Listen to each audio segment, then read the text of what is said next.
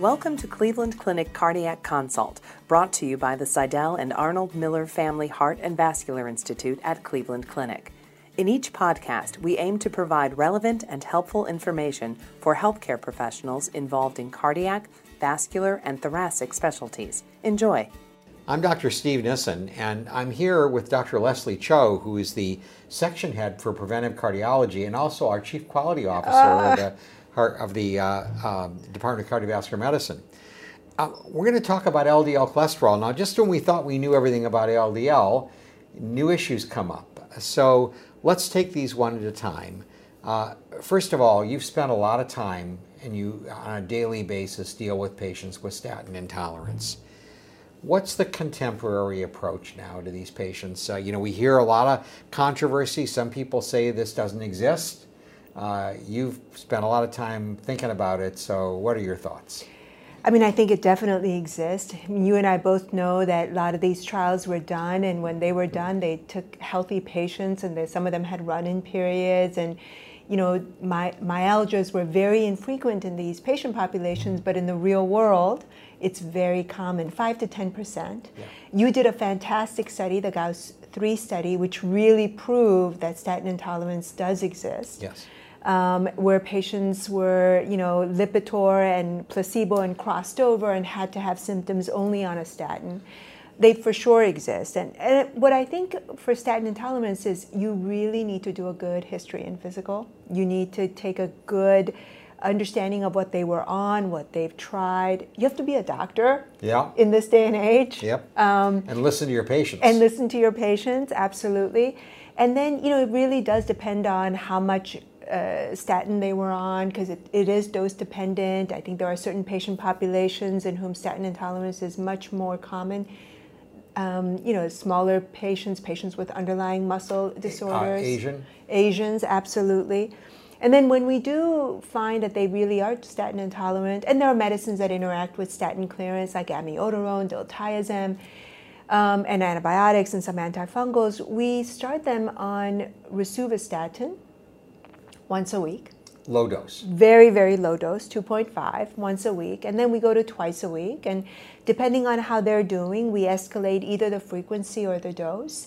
And if they can't tolerate that, then we go to PCSK9 or whatnot, depending on what they, what are the LDL goals. So how much LDL reduction do you get if you give 5 milligrams a week of rosuvastatin? Right. So it's fascinating, because I think, a lot of people are like, well, how can that possibly work? Rosuvastatin has a very long half-life. We do that in conjunction with ezetimibe in some patients, and we can get sometimes an LDL reduction about 25 to 30%. Obviously, diet and exercise has a tremendous role. We never do it just with medication alone. Exactly. It's actually, I went back and looked. During the development of rosuvastatin, the company wasn't sure about the dose. So in the earlier trials, they actually did a bunch of studies with 1 milligram a day. Oh. And so that's 7 milligrams a week. Yeah. And they got a 30% LDL reduction. That's amazing. With 1 milligram a day. And so there actually is real randomized controlled trial data showing that the strategy that you pioneered, really, give us an idea how many patients you treat this way. So we published the data about 1,600 patients, and now we have over 3,000 patients in this that we've treated in this way. It's amazing, because when we first started, no one believed us, and they were like, "This is clearly some kind of a super tentorial. It's like a nocebo effect." But it really does work in people, and you showed that beautifully in the GAUS-3. Yeah. So it does work. I think the interesting thing is that by the time people come to see us, they've been poo-pooed by their other physicians. Mm-hmm. So they're spooked. Yeah, they're spooked, exactly. Yeah. So how many of the people that you see just can't tolerate any statin?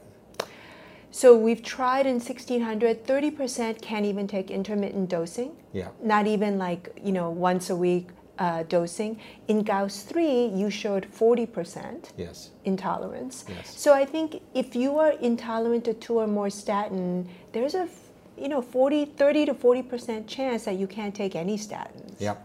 And how are you managing those people? So we have a really wonderful specialty pharmacy at the clinic, and we do many of them through PCSK9. Our approval rating is upwards of 90%. That's thanks to our nurses and our pharmacists. That's not anything to do with physicians. It's really our amazing help that we have. Yeah, it's truly a team approach.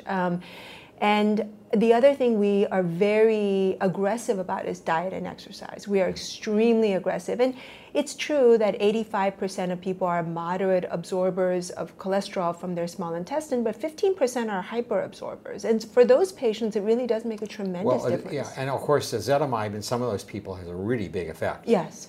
So what about some of the older drugs, okay? Do you ever use niacin anymore? Do you ever use colesevelam? Yes. Any of these other kind of offline sorts of second-line drugs? Yeah, so niacin, we used to use a fair amount. It's very hard for patients to tolerate. Our tolerance, we talk them through it, take it at bedtime, take it with a meal, take your aspirin before. We've been able to be pretty successful. It's hard for patients to sustain that kind of, What kind of LDL reductions are you getting with the niacin? Oh, so around 40%. So like niacin at 2,000 milligrams, 40% LDL reduction. But these are patients who are super, super motivated. And these are also patients in whom they don't want to take prescription medicine, and they know that niacin is natural, so they tend to favor towards niacin. Now, we've seen some of these people, I've actually had quite a number of them, I'm sure you have, where they get conned by some nutrition store into taking no flush niacin, which is nicotinamide, and I have zero effect. Okay. Zero effect. What about drugs? So what about bile acids, sequestrants, colesevelam? Do you still use them at all? We still use them. We still use them. It's rare. I still have a handful of patients who are still on it, mainly because some of them have a real mental, anxiety over injections. And it's hard to. It's about shared decision making, and I think that you give your patients the best knowledge, and what they do with that knowledge is, what they do with it, and we have to sort of meet them halfway. If they don't want to take a PCSK9 because they are deathly afraid of injections, okay. Yeah. So you've treated patients with low-dose statins, you've added ezetimibe, and their LDL is still unacceptable. Are PCSK9 inhibitors now the next go-to strategy? It really is. And you're running a large trial on the bempedoic acid, and until we understand the outcomes of the bempedoic acid, PCSK9 is really our go-to therapy. It's really amazing, some of these reductions we have. I think rarely in medicine do you see something as dramatic as this. It's dramatic. Right? Yep. Yeah, it is dramatic. Yeah. Now, bempedoic acid is filed for FDA approval. It's probably going to get approved, many of us think, early next year, or maybe by mid next year. Okay. So maybe we ought to talk about it a little bit. Tell us, because you know so much about Well, this drug is interesting. It's an ATP citrate lyase inhibitor, and it's a prodrug. And what makes it so interesting is it's an LDL lowering drug. It works just upstream of HMG-CoA reductase, the enzyme affected by statins, but it has to get transported into the liver to be active, and it doesn't get into muscle. There's no transport mechanism. So it can't cause myalgias because it doesn't get into muscle. Now, the LDL reduction is more modest, but they just recently published a trial where, in combination with ezetimibe, they got 38% LDL reduction. So this drug, which will be marketed both as bempedoic acid alone and with ezetimibe, is going to come onto the market within the next, I would say, 12 months. And CRP, does it lower CRP? It's a very powerful anti-inflammatory, probably more effective even than statins. And there was some interesting discussion about diabetes at one point.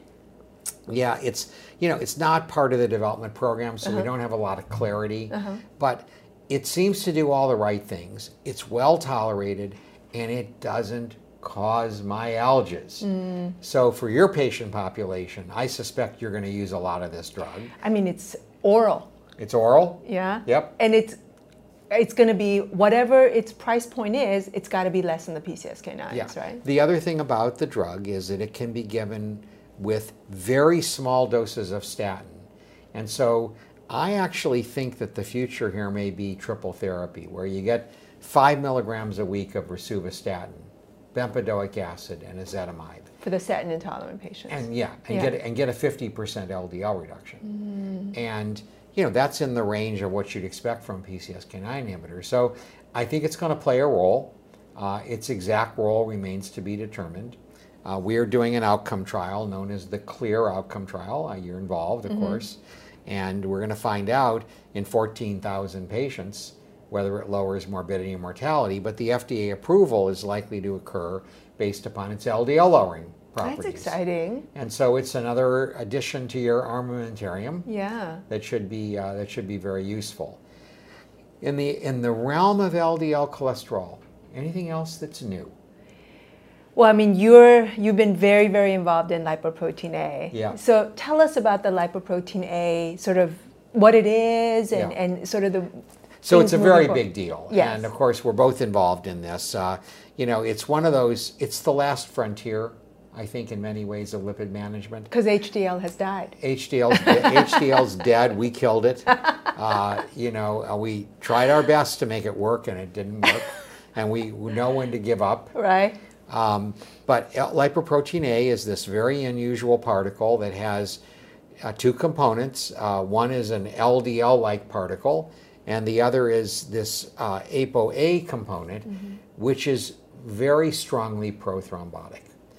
People who have elevated levels, and you've studied this as well, generally above 60, have an accelerated coronary disease.